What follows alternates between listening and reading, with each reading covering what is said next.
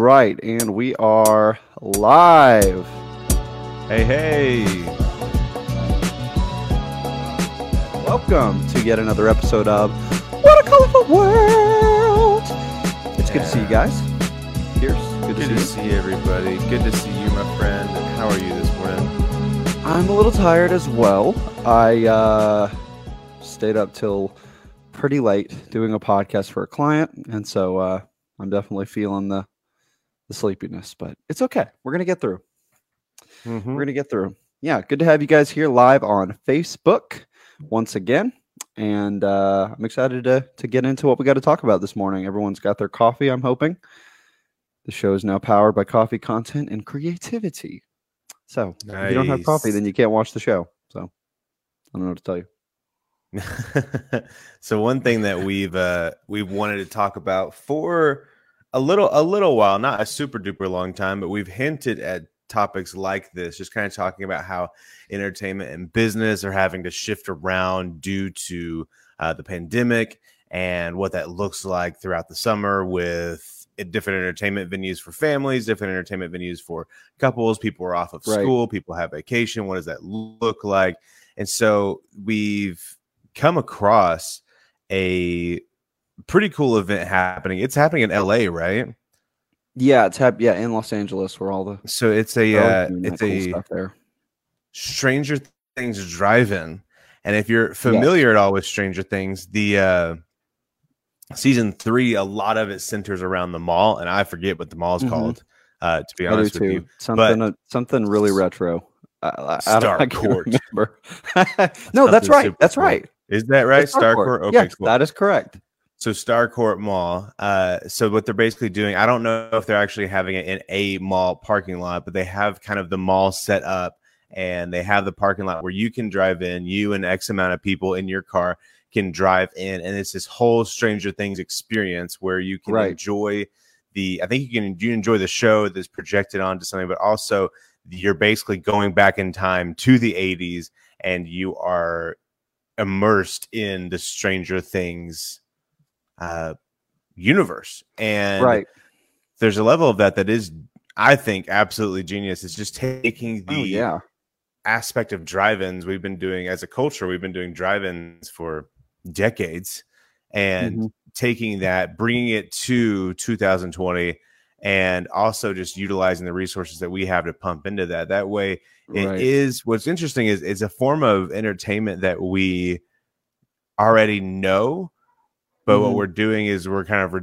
we're seemingly this group of Netflix is rejuvenating it, kind of bringing it back, bringing it up to speed, and making it something that is desirable for people, because most people don't necessarily prefer the drive-in over a theater experience. They don't prefer the drive-in over a lot of things. But if there's all of these different aspects to it kind of sprinkled on top, then it's something that I feel like a lot of people want to do. I want to do it. I mean, I'm not in California. I want to do it too. Awesome. I wish it was here. And I think what also is really interesting about it is that it's sort of set up like a ride where like you're actually entering something, as far as I understand it. And so that's interesting because it's like, we've all been to Six Flags or, Disney World or some sort of amusement park where you like get in some sort of little thing and ride it, into the attraction.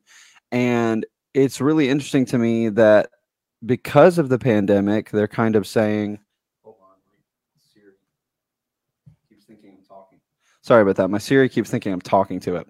But it's interesting to me that they would say, okay, well, let's like make an attraction that people can come and do, but still keep them in their cars because people want to be social distanced. And so trying to find a way to like still entertain people and get them out with this innovative drive-in idea, that's like an experience, but you still get to be safe, I think is really, really smart. And obviously it's also smart to capitalize on Stranger Things, being what it is. Exactly. I feel like that's like, do you think that's like the Netflix, like their bread and butter? Because that's what I feel like is like Stranger Things. I definitely think it's their golden child.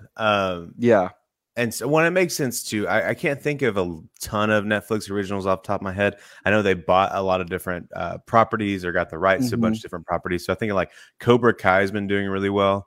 Yeah, that just got on Netflix. That's freaking awesome. Have you watched it? It was a YouTube original first. Is that what it was? That's, from what I understand, it was a YouTube only show, and then they did it for 2 whole seasons on YouTube. And I always heard it was great, but I wasn't gonna buy YouTube. Like, I just wasn't gonna do it. And so, yeah, from what I understand, it was a YouTube thing, and then finally they said, all right, we're gonna put it on Netflix, which is awesome, because I am that guy that I'll just wait till stuff gets to Netflix. Like The Good Place or Better Call Saul or whatever. Yeah, for sure. So, I mean, in the midst of them kind of acquiring these different properties, them doing all of these, just so many original things, Stranger Things is the one that has definitely stayed on top. And so it's genius for them to, if they're going to branch into this realm, to use Stranger Things on top of anything else, because that's what they're known for. That's what most people, there's a ton of people that I've talked to that said, like, one of the main reasons why they've kept their Netflix account is so that they can see Stranger Things. Exactly. So they can watch Stranger Things every year, which is super interesting to me. Well, and on the flip side of that, another thing we wanted to cover, because the show's always, we like this show to be about basically creativity and business, and sort of the overlap of like how you adapt, your art or your idea or your product to make money. But to do so, you have to be creative. I mean, that's what marketing and that's what branding, what we do, is all about. And so what I love is when I see an old brand, something that's been around for a long time, that finds a way to adapt to still be relevant. And so that's why this thing with Blockbuster is so cool. Because if you haven't heard, there's only one Blockbuster store left. Yes. Period. In Oregon, right? I believe it's in Oregon. Yeah, somewhere up there. And so they've been keeping it open, and people go there for nostalgic purposes. You can still go there and rent movies, but because of COVID, you can't. And so they had this genius idea to turn the whole store into an Airbnb where you can rent out the store for a night, and they've retrofitted it to still have all the movies out. You can pick whatever you want, but then a big part of it has beds and couches and a big TV and a popcorn machine, and like you can have this nostalgic movie night for your getaway. And I just love stuff like that. What did you think about it? Oh, I think it's so freaking smart just in today's day and age. What's so funny though is I won't have time to jump into all this today, but I think it is so smart to jump on any sort of nostalgia train, let alone in the midst of COVID. Because there's just so much about our generation, Rylan, as well as a lot of people, but I really see it a lot in millennials, where we have such an affinity for the past. And it's not that we necessarily elevate it above anything else. It's just we remember the good old times. We remember those things. And because technology and entertainment and business has shifted so much from the 90s till now, there is such a big difference. It's weird to explain to people, to younger people, VHS tapes. Like, it's weird to explain those things. And I will never be the guy that's like, oh, kids these days. I hate that. Oh, the kids don't know their VHSs. Exactly. Like, the reason why they don't understand or know it is because we never showed it to them. So freaking show things to people, teach people, share knowledge. Anyway, side note. So with Blockbuster, what's great about it is people have enjoyed going to that store for nostalgia purposes. There's a lot of things that I'm like, man, how do they make money? Because most people aren't renting things. Most people are streaming things. But then I saw they have like a merch line as well. They're pumping out like Blockbuster pins, Blockbuster shirts and pants and stuff like that. And I'm like, man, that's genius, because people have such an affinity, have such a great memory tied to this place. And so now to kind of bring it into the pandemic, bring it into 2020, and have it open for an Airbnb, I think is even so smart, because while a lot of people aren't going to go rent a VHS tape, a lot of people aren't going to rent DVDs or Blu-rays or whatever you're watching, they would be totally down to go pop in a DVD at a Blockbuster, make popcorn there, hang out with their friends all night, do whatever. Yes. And it's so smart. And I think that it plays into almost every aspect of what good business is. regarding yeah, this I time. think so. I think so too. And I think also I told you this already. It's so funny that we're talking about these things at the same time, this drive-in ride event attraction thing and the Blockbuster, because I just think it would be so smart if Blockbuster, and I've tried to contact them about this, I think it would be so smart if they would buy out drive-ins right now because they're so popular and freaking make take over and make a new Blockbuster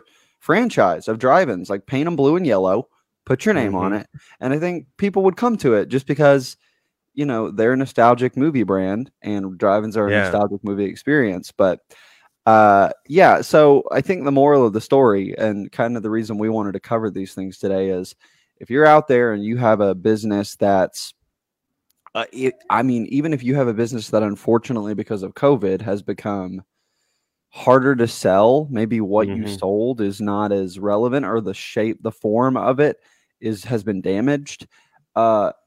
Don't give up, which I think if you're like very entrepreneurial, it's hard to do anyway because you love doing it. So it's kind of hard to even give up in the first place. But I would say, like, as much as I don't like the pandemic, in a weird way, this is so weird to say. As much as I don't like it, I do feel this like excitement about the ability to evolve and adapt. Oh, totally. Because of what's happening. You know what I mean?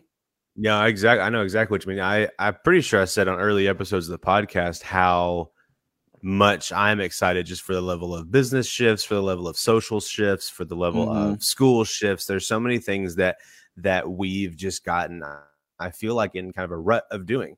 We haven't had any challenges necessarily. It's a lot of the same way that I feel whenever somebody has a monopoly over a town. So, for instance, in our town in West Texas, there was only one movie theater chain company for a long time. Their theater was getting run down, and their prices were super high based off of like our demographic. And then they got a little bit of competition in town. Another company moved in. And all of a sudden, the theater's a lot nicer, and the seats are new, comfy seats, they're having heated seats. They're having more sales. And so I think you got to throw a wrench in the works a lot of the times because people get too comfortable with quote unquote what works. And that's exactly what I was thinking about with the Blockbuster drive-ins. What my first thought was, you wouldn't have to change anything because so many people know the blue and yellow logo. And so I think for like 20 to 50 years, you could stick with that exact model. But what happens when yours and my generation dies out? They may have to shift things up. And so throwing a wrench in the works is always good. It just depends on what that looks like. And for instance, as well, Pizza Hut brought back their entire retro feel with their logos and fonts. And everything. Did they? And I love it. Yes, I think it's great. I did not know that. And it reminds me so much of growing up in the 90s and those types of things. And so I think that them throwing the wrench in the works was going back to their visual plan from 20 or 30 years ago.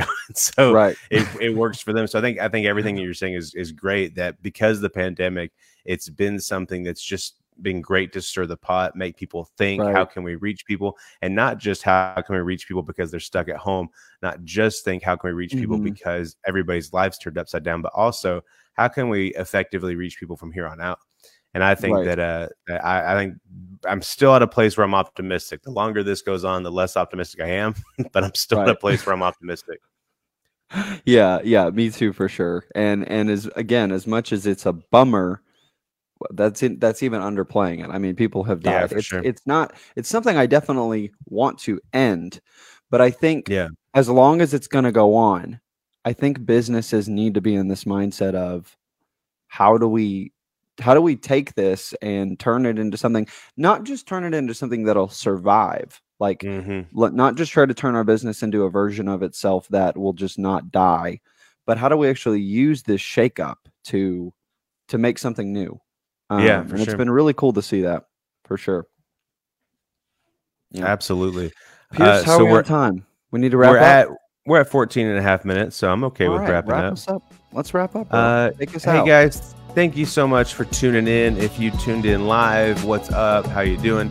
If you've checked this later or seen anything going on, I hope you're having a great day. Give us a follow and a like and stuff on Facebook and on Instagram. We'd love to connect with you there. Like I said yesterday, we're always striving to give you guys value and give you guys something that can be something that you enjoy within your feed. And so let us know, give us some feedback on this podcast, give us some feedback on our content and how that we are pouring into our community and striving to build up and push our clients in a great way that promotes growth and social stuff and all those fun things. So social stuff. We will talk to you guys tomorrow. Hope you have a great day.